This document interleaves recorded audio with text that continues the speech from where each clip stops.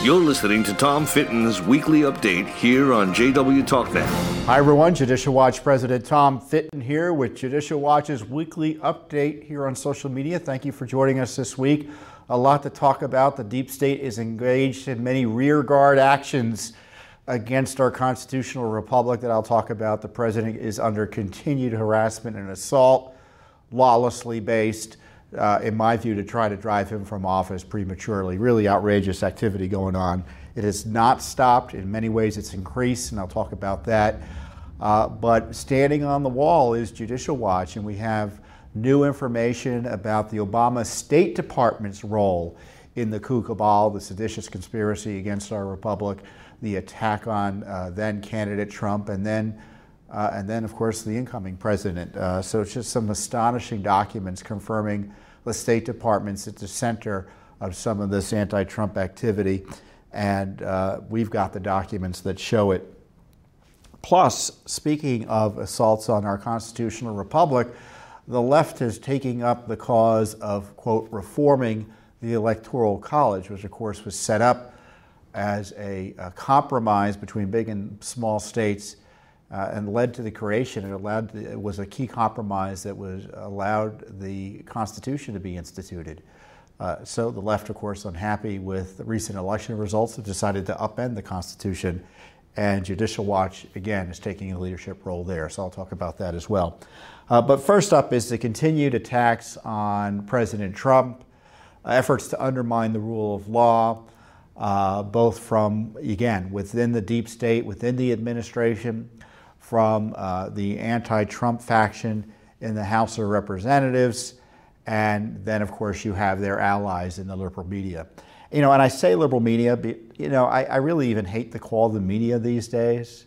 There is much media, at least as Judicial Watch is media. In my view, many of these media outlets, the mainstream ones that you are used to seeing, CBS, NBC, The Washington Post, you name it, MSNBC, CNN, I've taken to calling them liberal advocacy groups. Now, it doesn't mean they can't engage in journalism from time to time and do press things, but at the end of the day, they're liberal advocacy groups. And you see that in the coverage of the president's comments in an interview with George Stephanopoulos, who was a Clinton operative. He worked for the Clinton campaign, for Hillary, he worked for the Clinton campaign back when President Clinton first ran and won for office.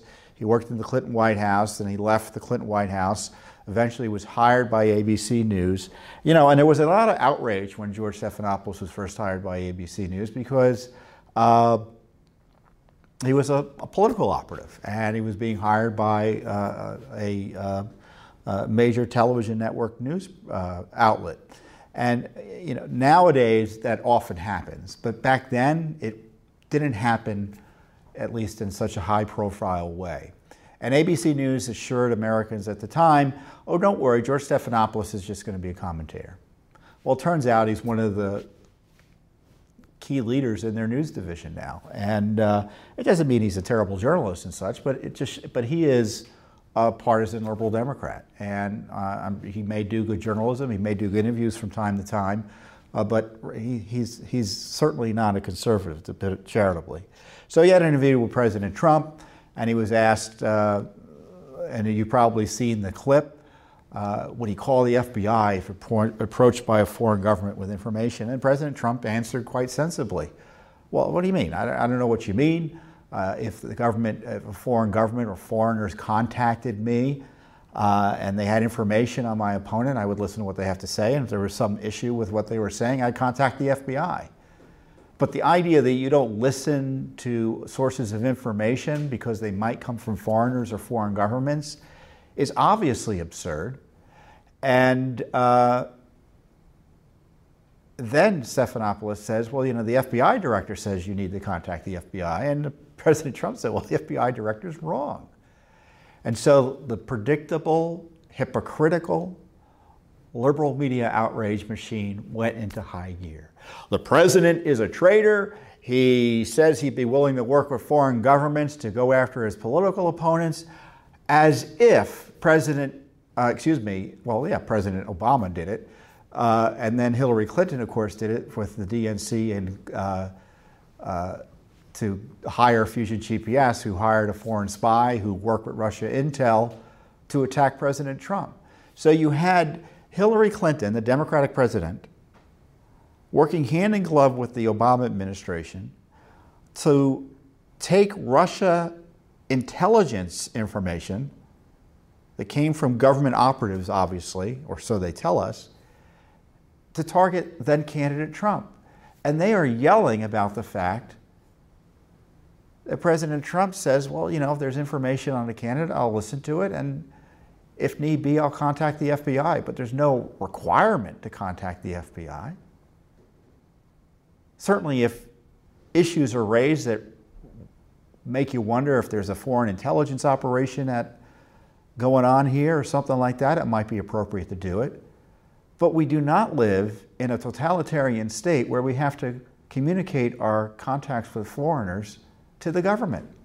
That's what totalitarian states demand of. Remember in the old former Soviet Union, you know, they wanted to know your contacts and communications with foreigners. You were required oftentimes to report that.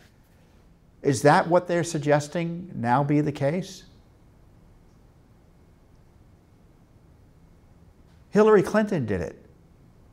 You know, and I was on Hannity this week and I made the point, Hillary Clinton not only got, quote, dirt on her opponent from a foreign government, she got cash from her foreign government partner.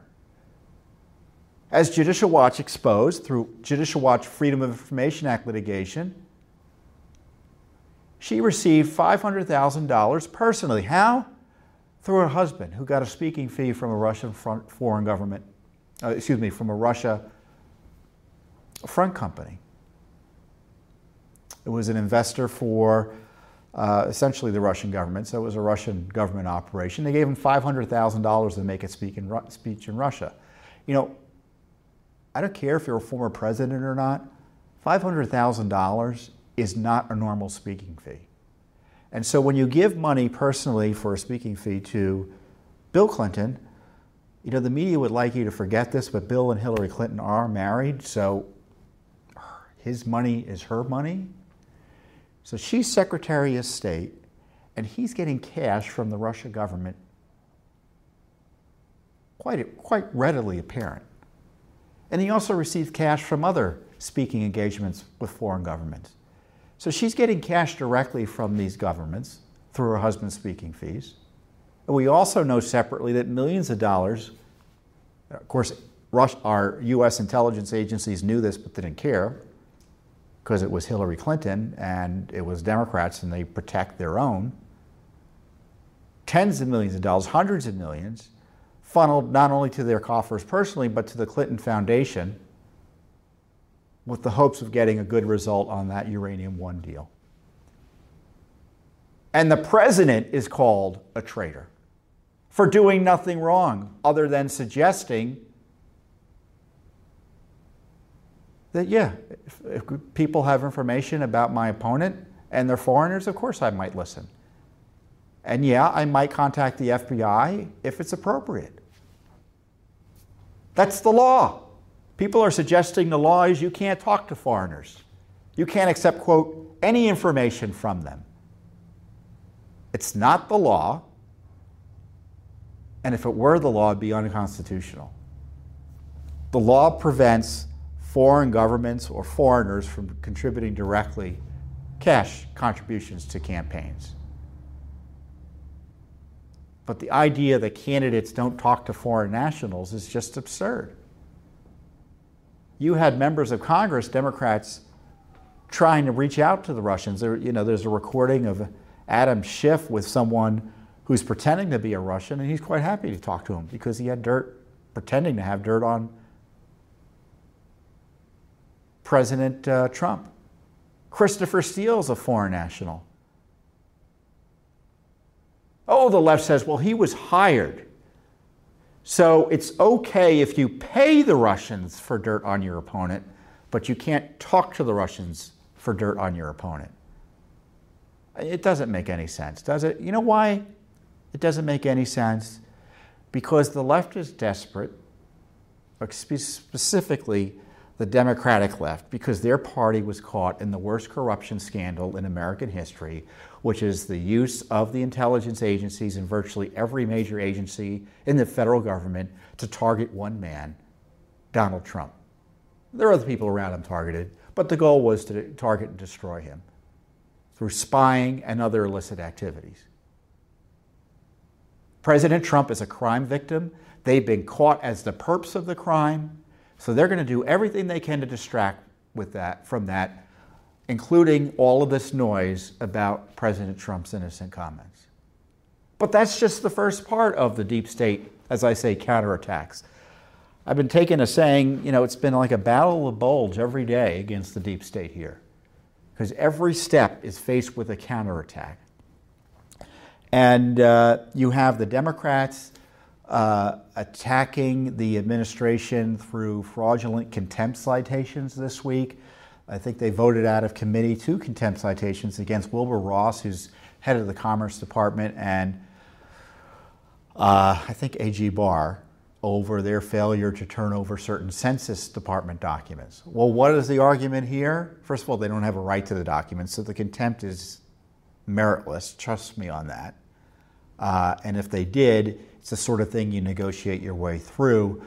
This is a fight they're trying to pick because they're desperate. Why are they desperate? Because President Trump's Census Department has decided it might be good, and they wanted to add the question to the census, figuring out how many foreign nationals are present here in the United States. As Jim Jordan said, the left is desperate for you not to know that. And I think he said more specifically, the mirror image of that is they don't want you to know how many Americans are present here in the United States. And Judicial Watch has participated in an amicus brief before the Supreme Court that's hearing left-wing challenges to the right of the Census Bureau to ask this question. To even say there's a challenge kind of tells you that the challenge is probably not going to survive because it doesn't make much sense. Of course, the Census Department can answer that, ask that common sense type of question. And it looks like the Supreme Court heard the oral arguments recently, had oral arguments on the issue recently, and it looks like there's a majority in favor of letting the rule of law prevail here and getting answers to these questions. So the left is picking a fake fight with the Trump administration on the Census Bureau question. Then you have the continued harassment of the president's family. You have the Don Trump Jr. having to go to the Senate to testify. Again, the Senate Foreign Intelligence, the Senate Intelligence Committee, nominally run by Republicans, effectively run by Democrats, had brought Donald Trump Jr. in for another harassing deposition. He had to answer more questions based on what? Michael Cohen, the president's former attorney, admitted liar. Then you have Adam Schiff over at the House Intelligence Committee issue more subpoenas, basically designed to retread the Russia investigation again. 4 or 5 investigations. We talked about last week how Nancy Pelosi said the president ought to be in jail. Well, that's what this is about, destroying the president. And when Nancy Pelosi pretends not to be in favor of impeachment, oh, please. Jerry Nadler is her guy. He's the head of the Judiciary Committee. He's in favor of impeachment. Do you think he's doing that contrary to the wishes of Nancy Pelosi? That's not the way the House of Representatives works. Both on the Republican and the Democratic side, the chairmen are creatures of the Speaker.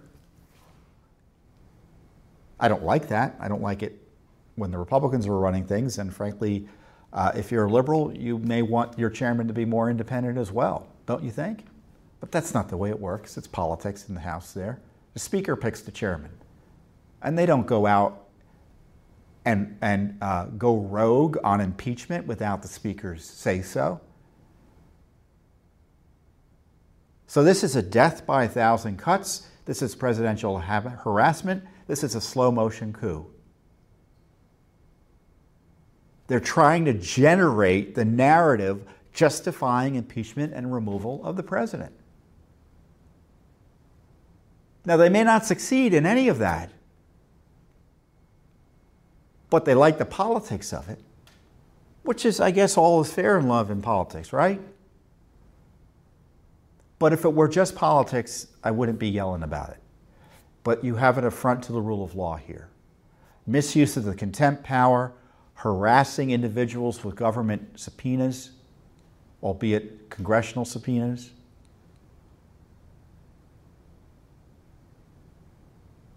Suggesting that Americans be nervous about talking to foreigners about politics. That's what you heard this week. They want you to be worried about the FBI coming knocking on your door if you talk to foreigners about policy. This is the same group of people who want millions of foreign nationals to come into the United States every year. So there's no principle involved here. They don't care about foreigners talking to people about policy. They're just using it as an argument to try to destroy the president.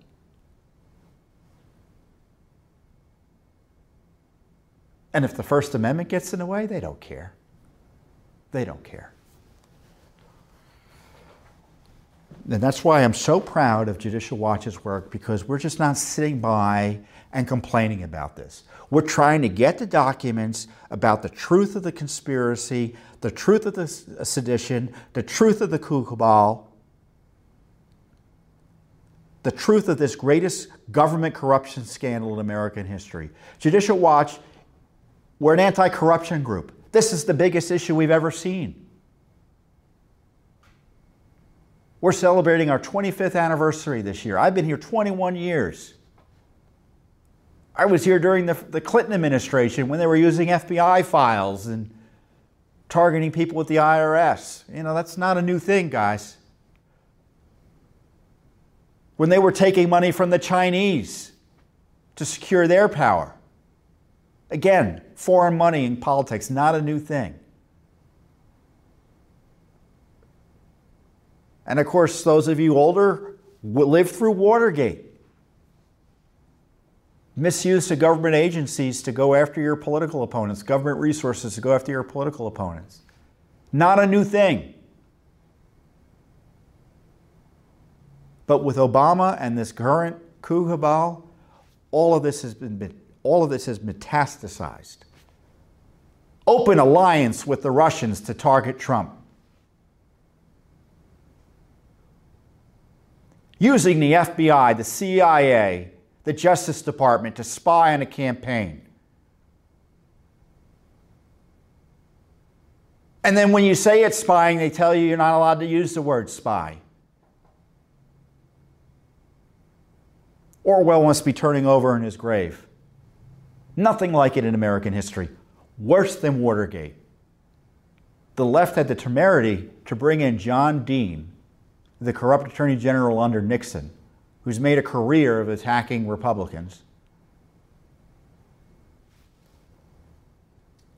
What's that syndrome when you sympathize with your hostage takers? What?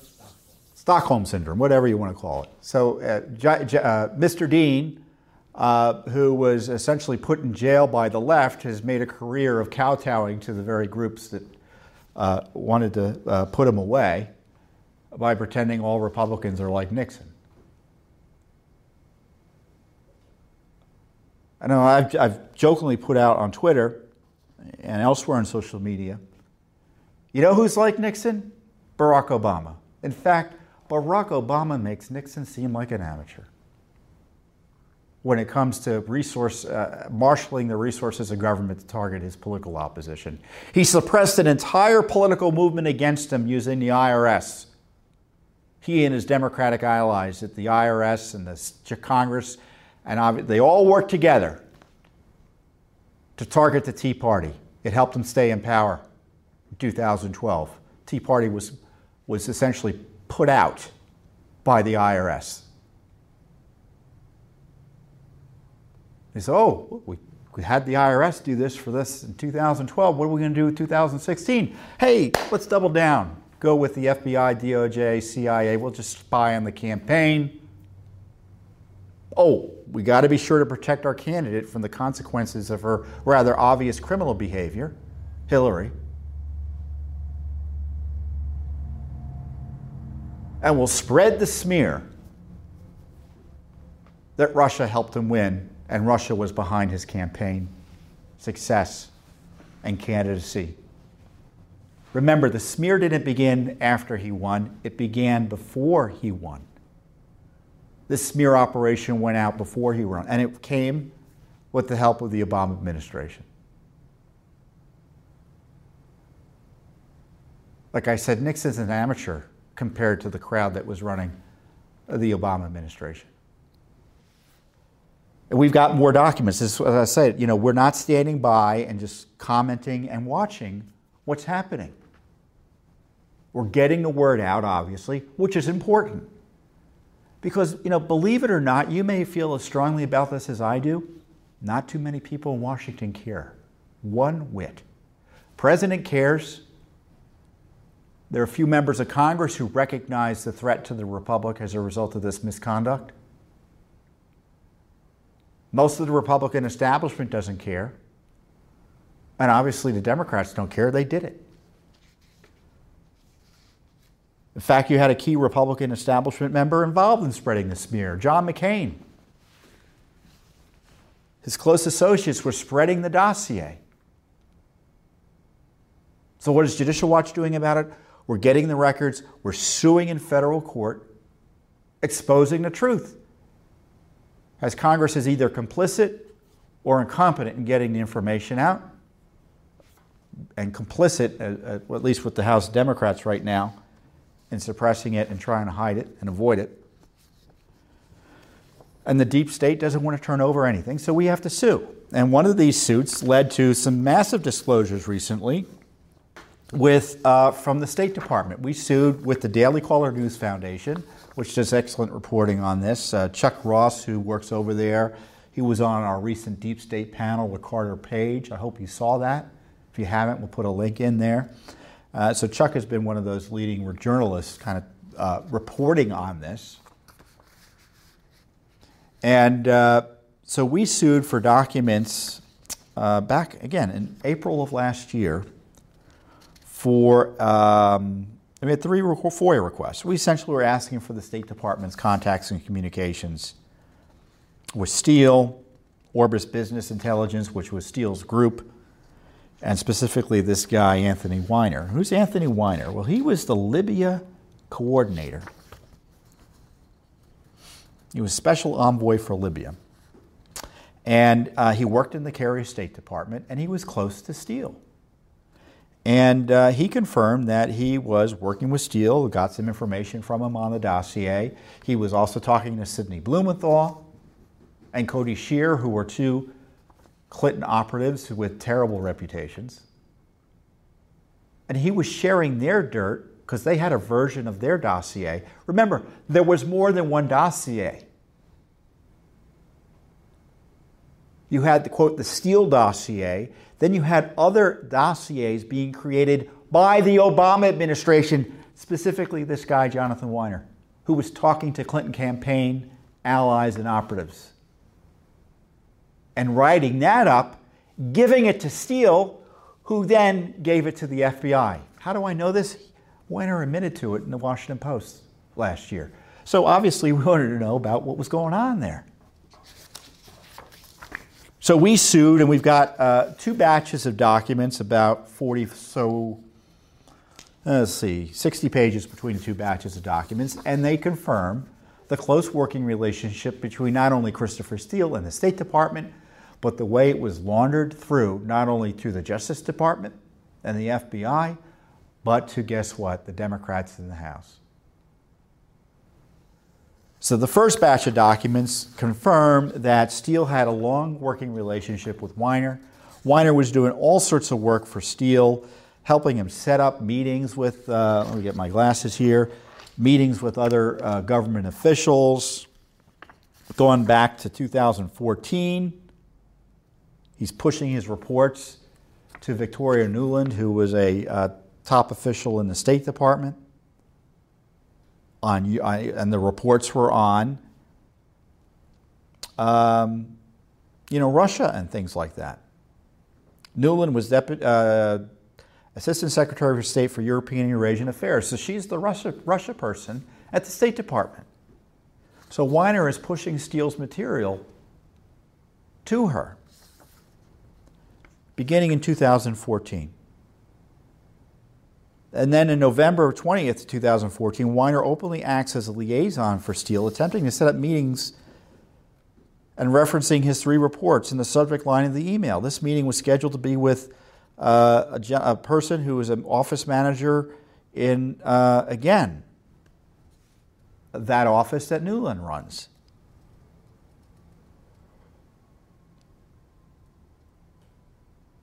Working with outside groups to help Steele as well. Just an incredible series of emails. This is probably the more interesting of the emails here. January 12th, 2017. This is right end of the Obama era, beginning of the Trump era. The president's going to be inaugurated a few weeks later. Weiner gets an email from a Hollywood producer asking him, "Dear Jonathan, I've been meaning to write to you and just came across this article which mentions your name. Let's do a movie about this."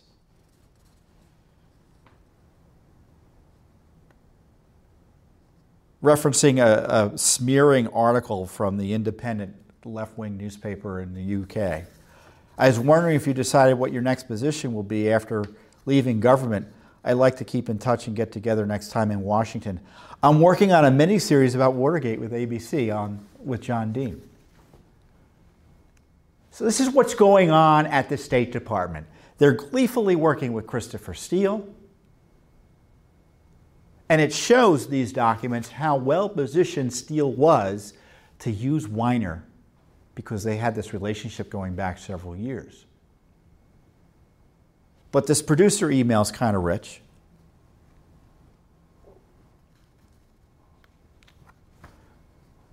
Because, the Hollywood producer, by the way, is a Clinton friend. Now, I'm sure they talk about making movies in Washington all the time. Maybe Judicial Watch should make a movie. I don't know. We can decide who's going to play who. But for a Hollywood producer to approach a government official about making a movie, that's unusual. Oh, wait, it's not unusual for the Obama administration. Because you remember the Obama gang was helping those producers of the movie about the bin Laden raid by leaking them classified information because they thought it might come out during the election season and make them look good. Judicial Watch uncovered all that. But then it gets worse because the next batch of documents show that Weiner was obviously working with Steele directly. In September of 2016, 2 months before the election, it was on Russia. We're not asking for documents about non-Russia related material here. This is right on target. We've got the emails documenting the relationship between Steele and Weiner on Russia.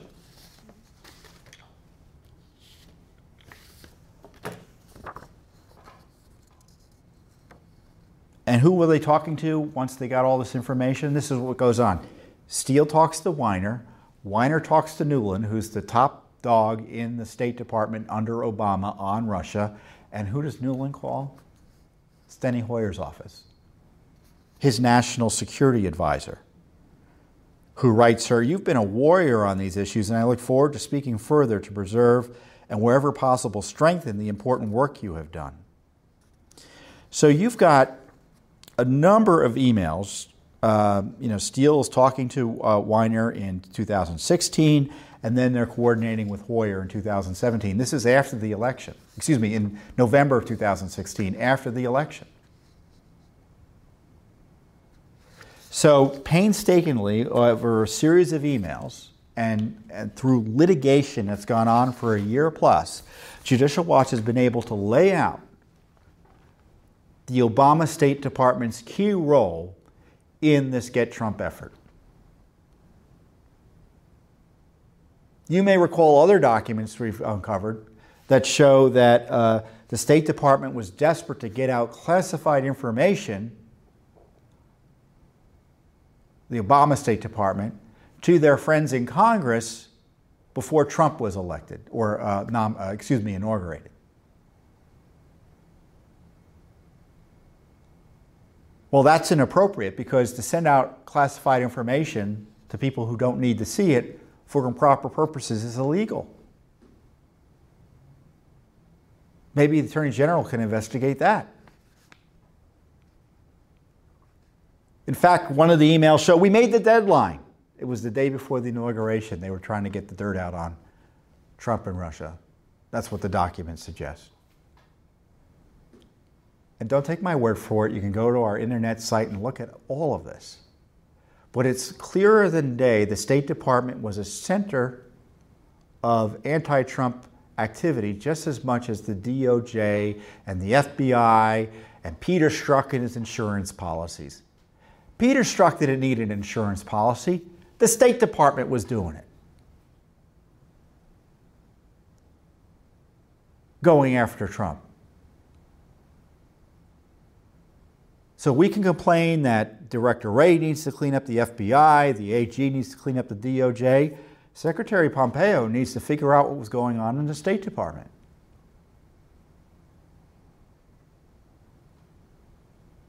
So I don't know what's happening with the Attorney General's investigation. There was a letter that was sent out to Congress this week describing what he's doing. It's a review.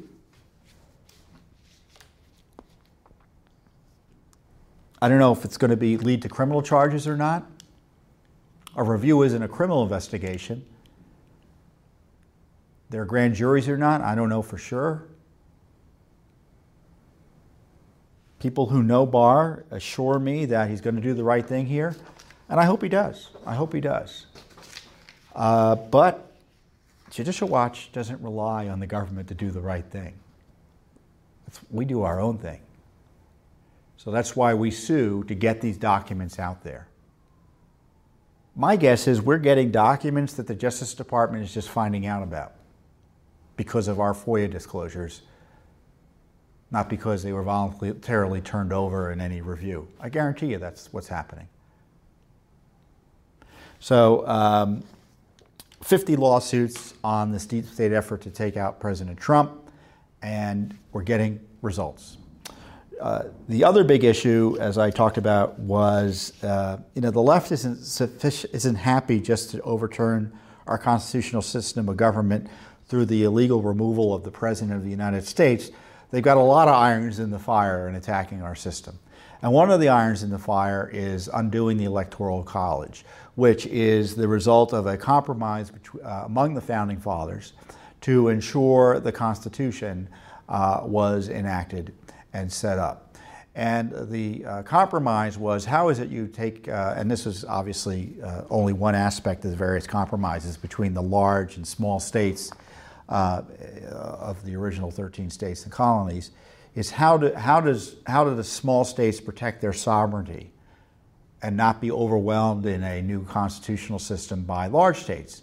One of the ways you do that is through the Senate, where every state, no matter its size, gets 2 senators.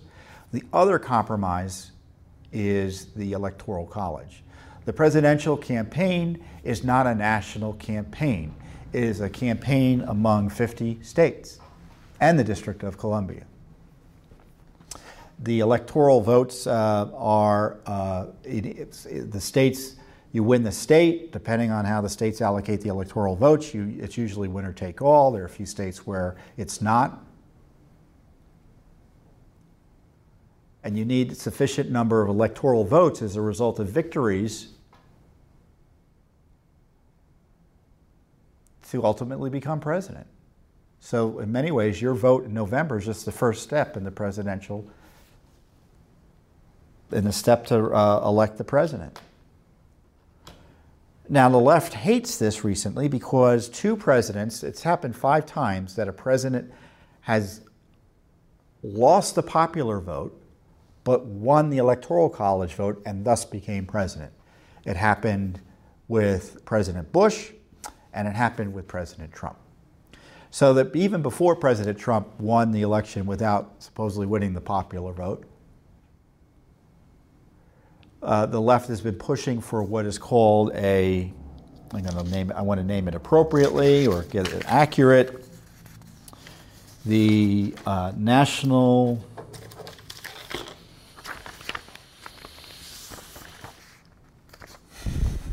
what's it called? The National Popular Vote Interstate Compact.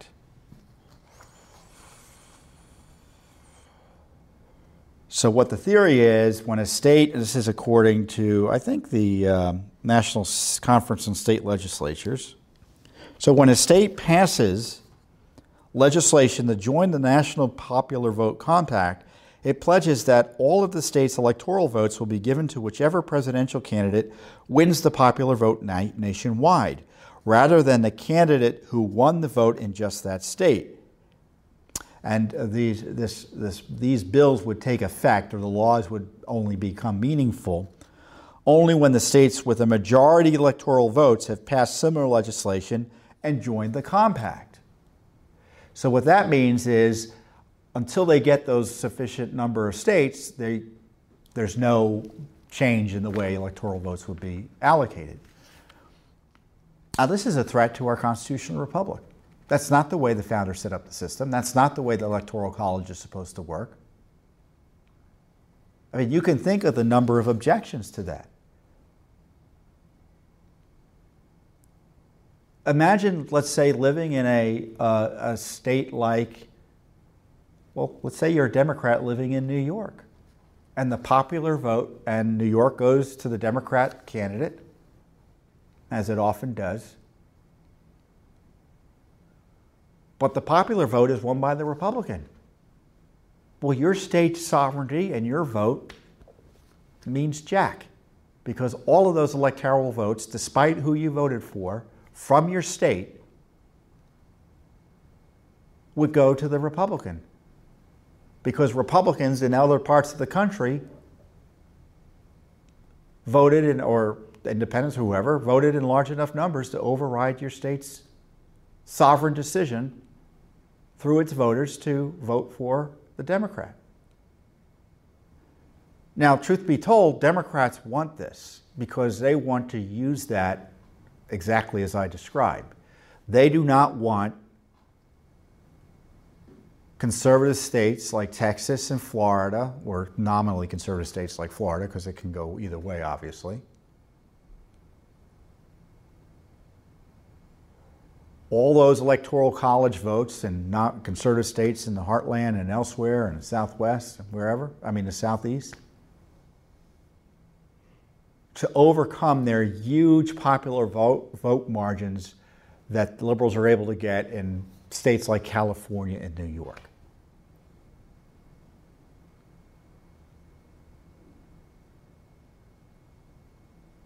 So in essence, it would undo the compromise that our founders initiated, or that was resulted in our Constitution. Small states signed up based on this condition that their rights and sovereignty would be protected by the Electoral College. They want to undo that. These leftists behind this, and so now that Trump has benefited from the Electoral College, they really hate the Electoral College. So it would give an outsized influence to these big liberal states, which is what they want to secure their presidencies for world without end. And obviously it would make it easier or more significant. It would make voter fraud even more tempting than it already is, because you run up the numbers with voter fraud, because it's all about getting the popular vote numbers. It's not about winning elections in various states. It's about just getting votes, no matter where. So undoing the Electoral College, in addition to the unconstitutional nature of it, because the real constitutional question is whether the states can just decide to undo the Electoral College this way.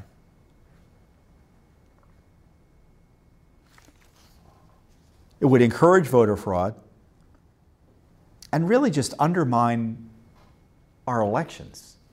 Because the wonderful thing about the Electoral College is, look, there are states where candidates don't have to, and this is only for presidential candidates because the Electoral College only applies to the presidency. Democrats don't have to really campaign much in California. They go and raise money because California is seen as a solidly Democratic state. And there are similar Republican states. So the wonderful thing about the Electoral College, it requires the candidates to go to smaller states because every Electoral College vote counts. So places like Iowa get attention, New Hampshire, New Mexico. States with 1, 2, I think the minimum is 3 Electoral College votes. I don't know if each state has 3 Electoral College votes that I just named, but you get the picture. So it ensures that regional interests and state interests are at least acknowledged during the campaigns. That's the genius of our Constitution, and the left hates it because it gets in the way of their power, their quest for power. So in Colorado, Judicial Watch is working with a reporter for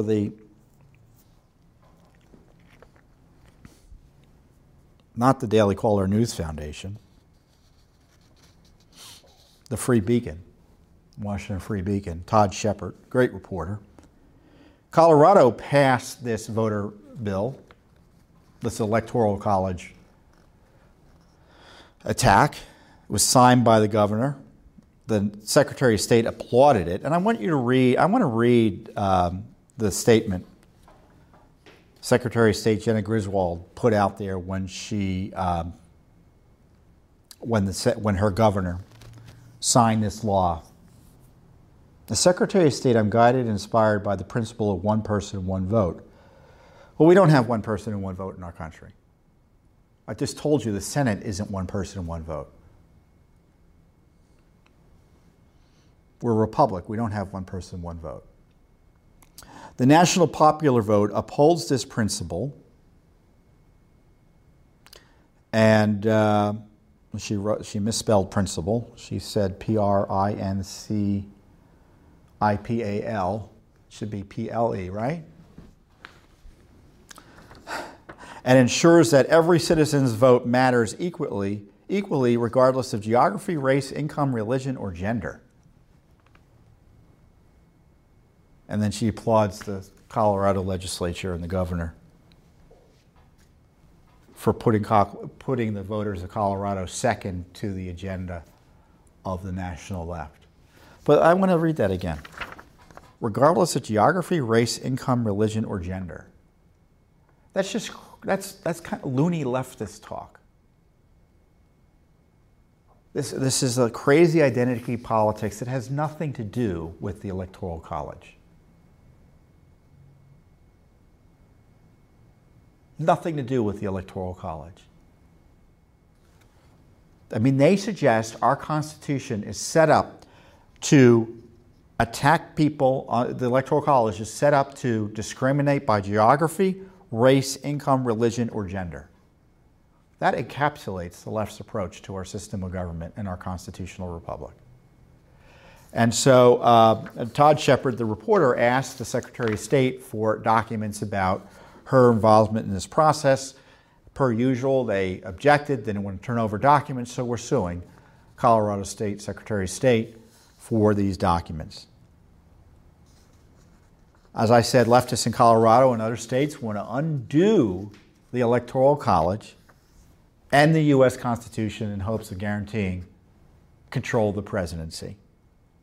The attack on the Electoral College would give outsized, unconstitutional influence